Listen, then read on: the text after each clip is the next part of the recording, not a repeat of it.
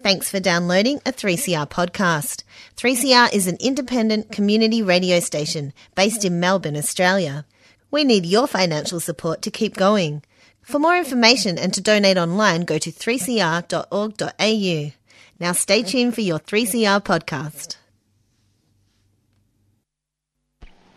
There is a place where time stands still, where nature is harsh and demanding, where only the quick and the strong and the deadly can survive. This place is no place for civilized man.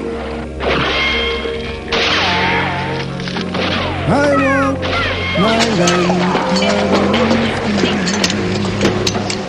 Kick it in the guts, Barry. Far away from my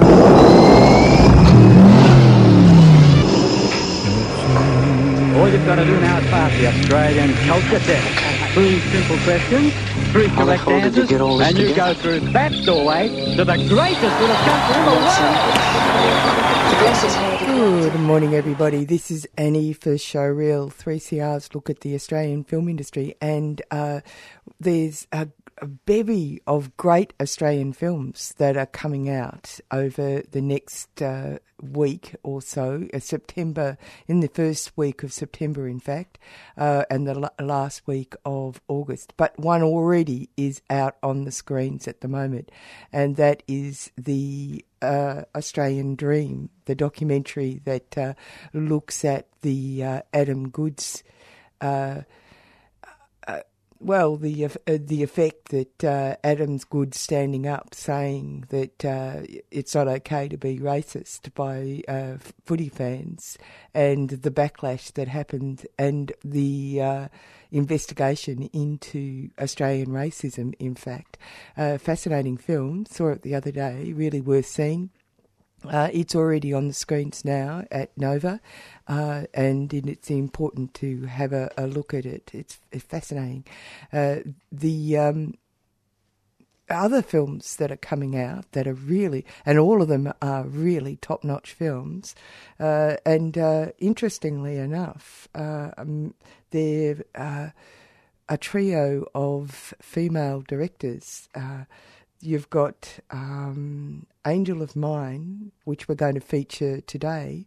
We're going to have a yarn. I did have a yarn with Kim Ferrant, who's the director of Angel of Mine. That was at the at MIF, Melbourne International Film Festival, as well as Animals, which is the new film from Sophie Hyde. She, you might remember, was responsible for 52 Tuesdays.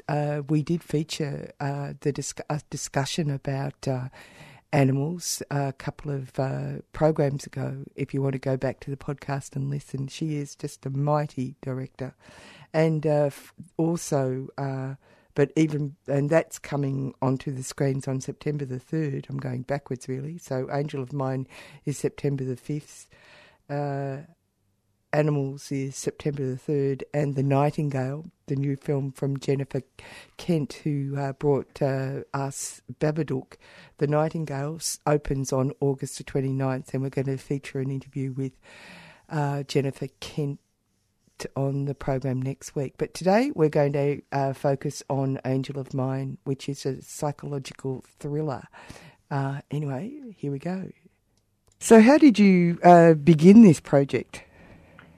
Well, the American producers Brian and Josh Etting sent the project to me after they'd seen my film Strangerland at Sundance and asked me if I'd be interested, and I read the script by Luke Davies and David Regal and really loved it. I, wanted to develop it further and change it in some ways, and which we did over the subsequent couple of years with our wonderful Australian producer Sue Armstrong and the American producers. We all kind of pitched in a lot of notes, and after many rewrites came up with our version of this story, which was originally inspired by French film called Mark of an Angel, which is more of a drama, and our Angel of Mine is way more of a psychological thriller. And the plot, starts in a very similar premise, but then departs off into a whole lot of other twists and turns and way more suspense. Well, interestingly enough, in a sense, people might think that there's a slightly far-fetched element to this, but actually there have been stories in real life. Well, yeah, it's based on true events, but if I went into those events, I might give things away, so I won't. But, part of the reason that we wanted to set it in a kind of nondescript city, we don't make particular references to it being shot in Melbourne or set in Melbourne, is because this story could happen anywhere. And for that reason, we have an international cast, we have all different ethnicities represented within the film. It's not, Australian-centric. I mean, it is an Australian film, but it could be any country.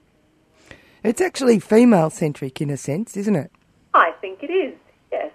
It was such a delight to have two characters that were strong women, both equally, kind of able to be wrathful and also tenderly beautiful and lovable, and two powerful actresses, extraordinary, in Noomi Rapace and Yvonne Strahovski. So, yeah, it's very much a female-driven film. But the two supporting the two supporting male characters, which are played by Richard Roxburgh and Luke Evans, from A Girl on the Train, are written in such a way that we were able to attract cast of that calibre for the guys only have like 3 or 4 scenes each, but those scenes are really potent. Yeah, no, it's a very well-rounded film, and as I was watching it, to begin with, it seemed kind of linear, but then it began to become far more tense. So what you're talking about is you're interested in creating a slow burn with meticulous levels of pacing that brings the audience in. Is that what you're that's what affected me that way? Is that what you're aiming for?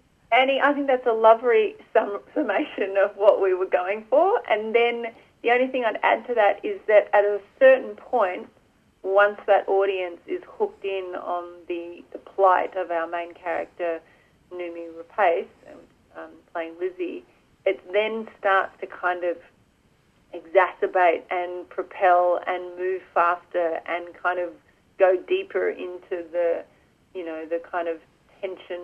Like one critic who saw it in an early edit screening said at the end of the movie, "Oh my God, I need a sedative." Shot. And I think that's because it does build into this kind of rampant fever and fury, which was really exciting to direct. And yeah, I mean, it's a psychological thriller. So in that way, it needs to be suspenseful. And I think we had our first world premiere last night at the Melbourne Film Festival, which was really exciting. And there was you could actually hear the palpable kind of gasps from the audience when they get freaked out or surprised or a shock, and so that was tremendously rewarding and exciting for us. Oh yes, that must be fantastic. I mean, of course, that's why you make films, isn't it? Absolutely. Yeah.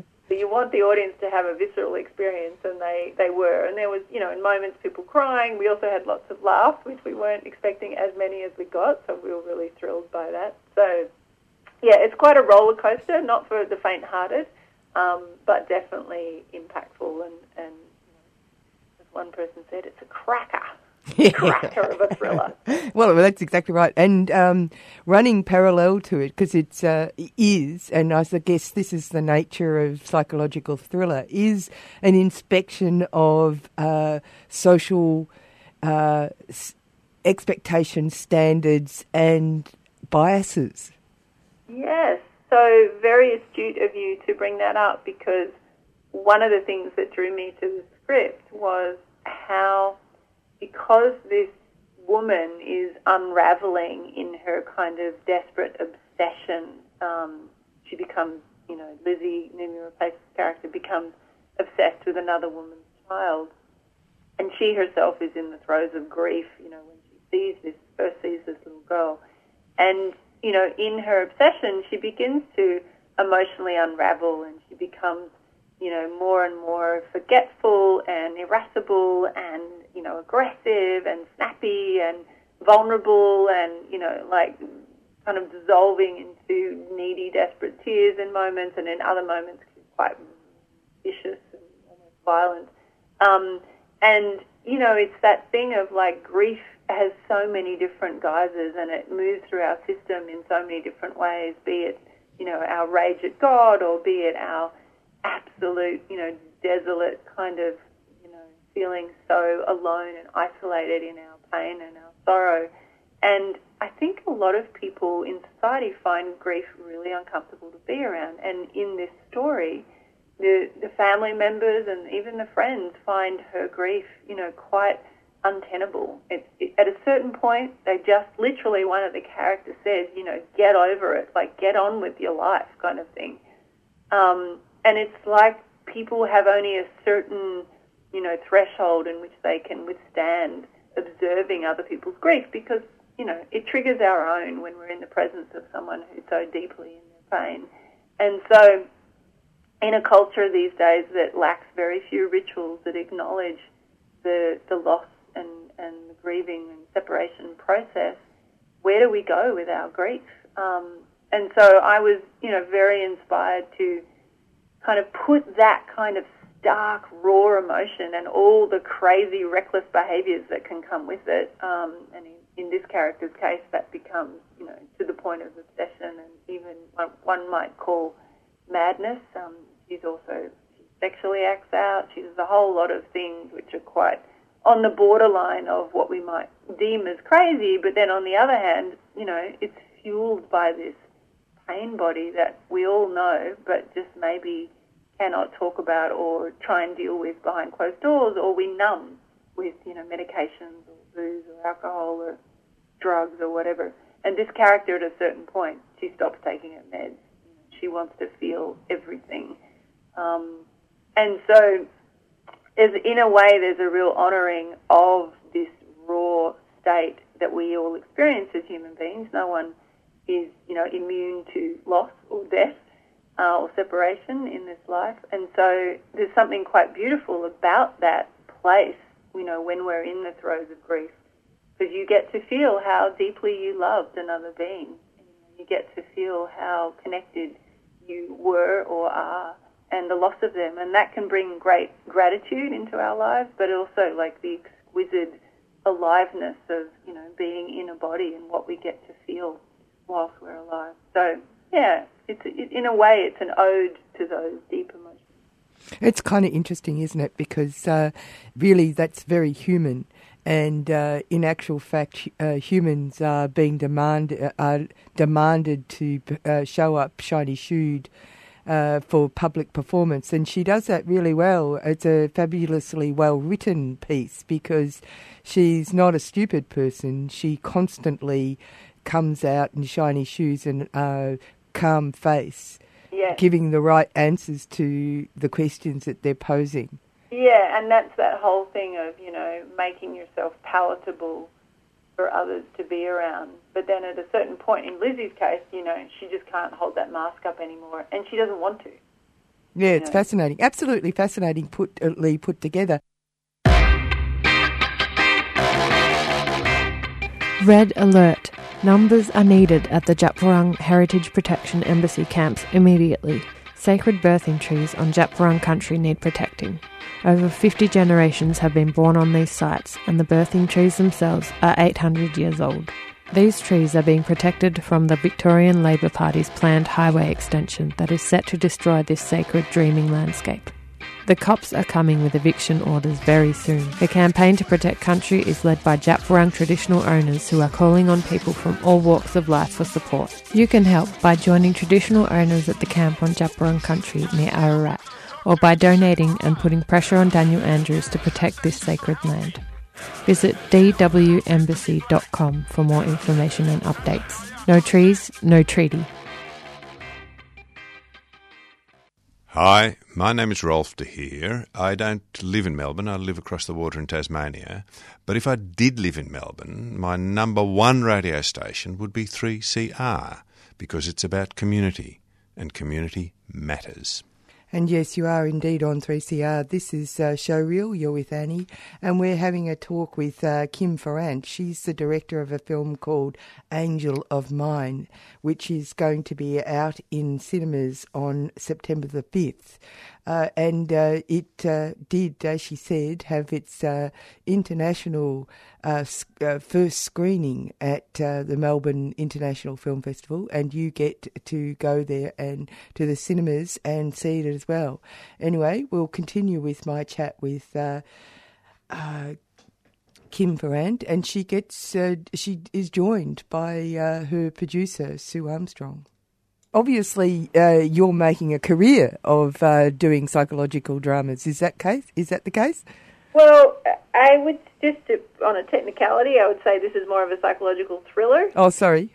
And Strangerland was what I would call a mystery drama. Oh, sorry. Yes. That's okay. There's no problem. As a filmmaker, I would want to clarify that. And then, yes, I have another psychological thriller that I'm developing, an adaptation of a book named The Boat, written by Clara Salomon. But then I'm also doing an eco thriller about the amazing nonviolent activist Julia Butterfly, and then a TV series which is a comedy drama. So yes, I have a passion for psychological thrillers, but they're not the only genre that I play in. Yeah, but it does mean, I suppose, that you get to be an expert, and there's no reason for why that particular genre shouldn't be the place where you display your observations of the world around you quite clearly.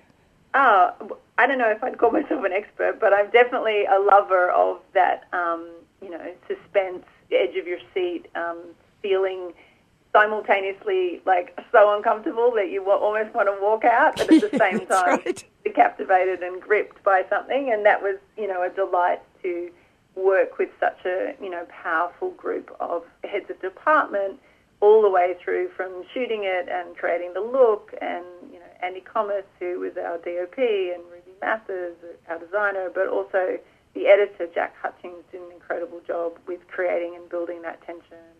Sound design by Chris Goods, and then kind of topped off by Gabe Noel, who was our secret weapon composer, who just made this very eerily creepy, quite sparse but exquisite score, which does a lot to build that tension as well. So it's very much a team effort. Now, you said you got the script from American. Is that?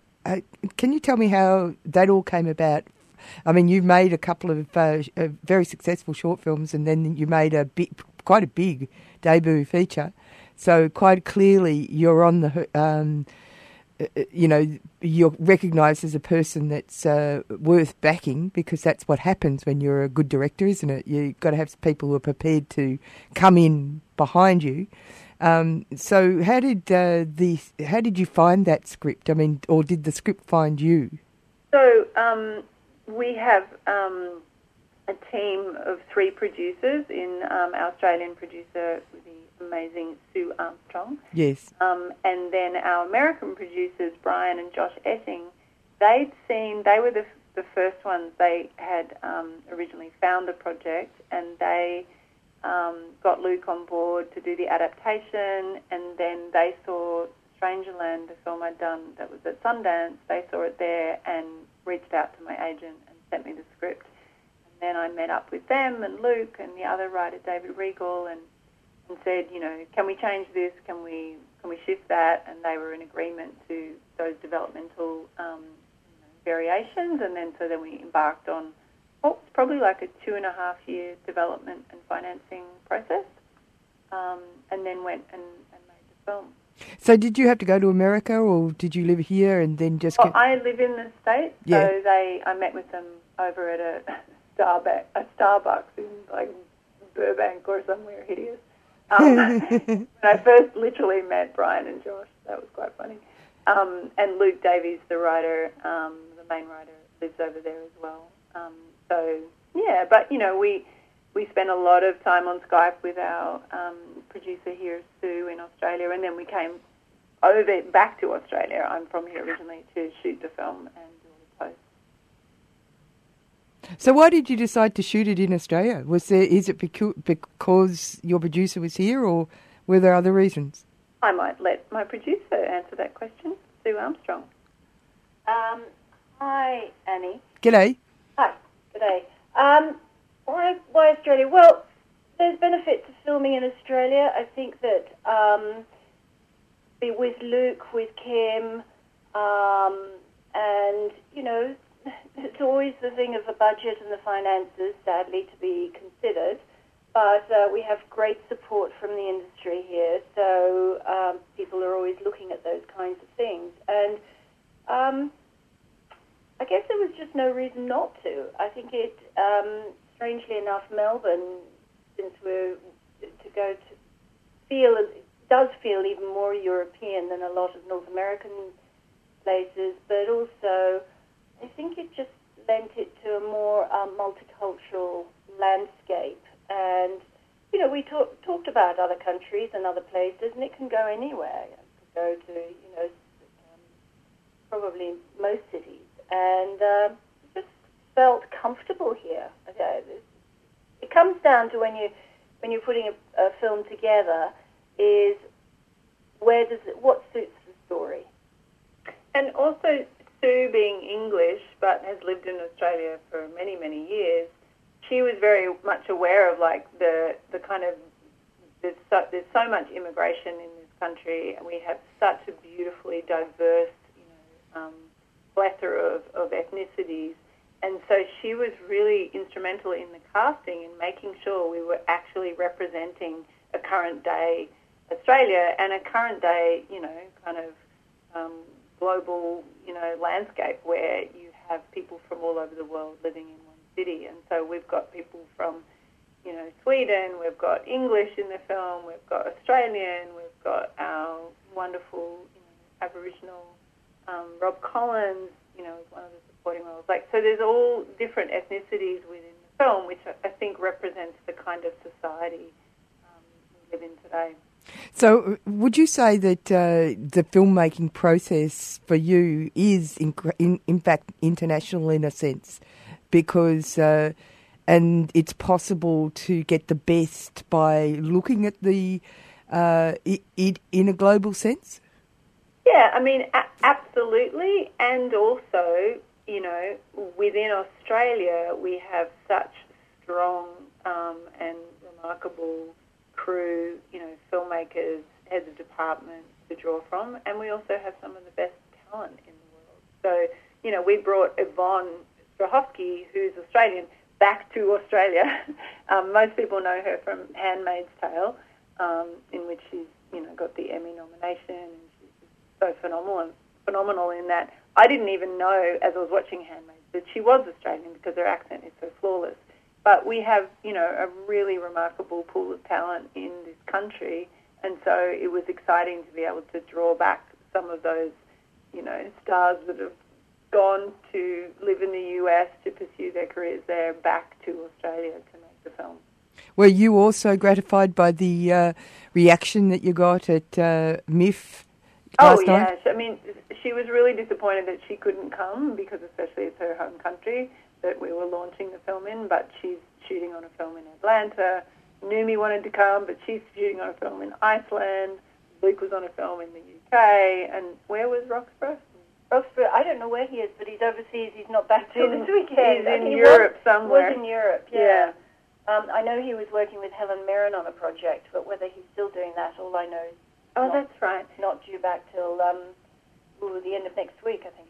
And as a filmmaker, you actually spend most of your time, I would say, on Skype with other That's where we spend most of our working day, is on the computer speaking to people in other countries at all kinds of crazy time zones. So, yeah, very international career it is.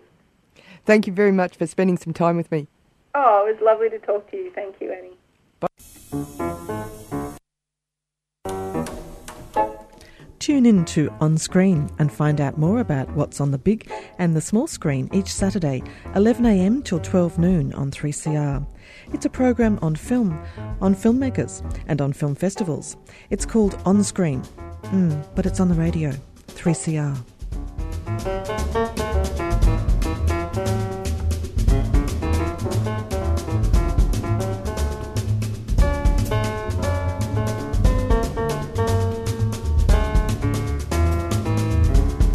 Well, that's a wrap for Showreel this week. Don't forget that Angel of Mine is going to be out in cinemas on September the 5th. Psychological thriller, and it is too. Quite extraordinary, actually. The Australian Dream is out already, documentary about the Adam Goodes affair and the Australian racist heart. And Animals is going to be out September the 3rd and The Nightingale August the 29th. These are all great Australian films, so don't let anybody tell you that Australians don't make great films. We're going to go out with Sweet Struggle by Mia Dyson. Coming up next is Published or Not.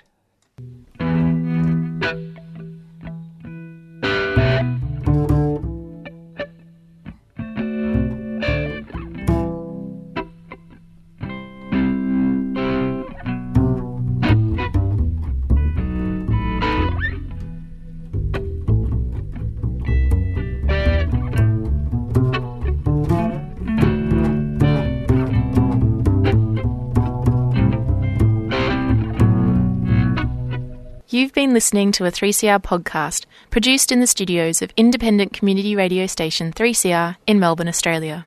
For more information, go to allthews.3cr.org.au.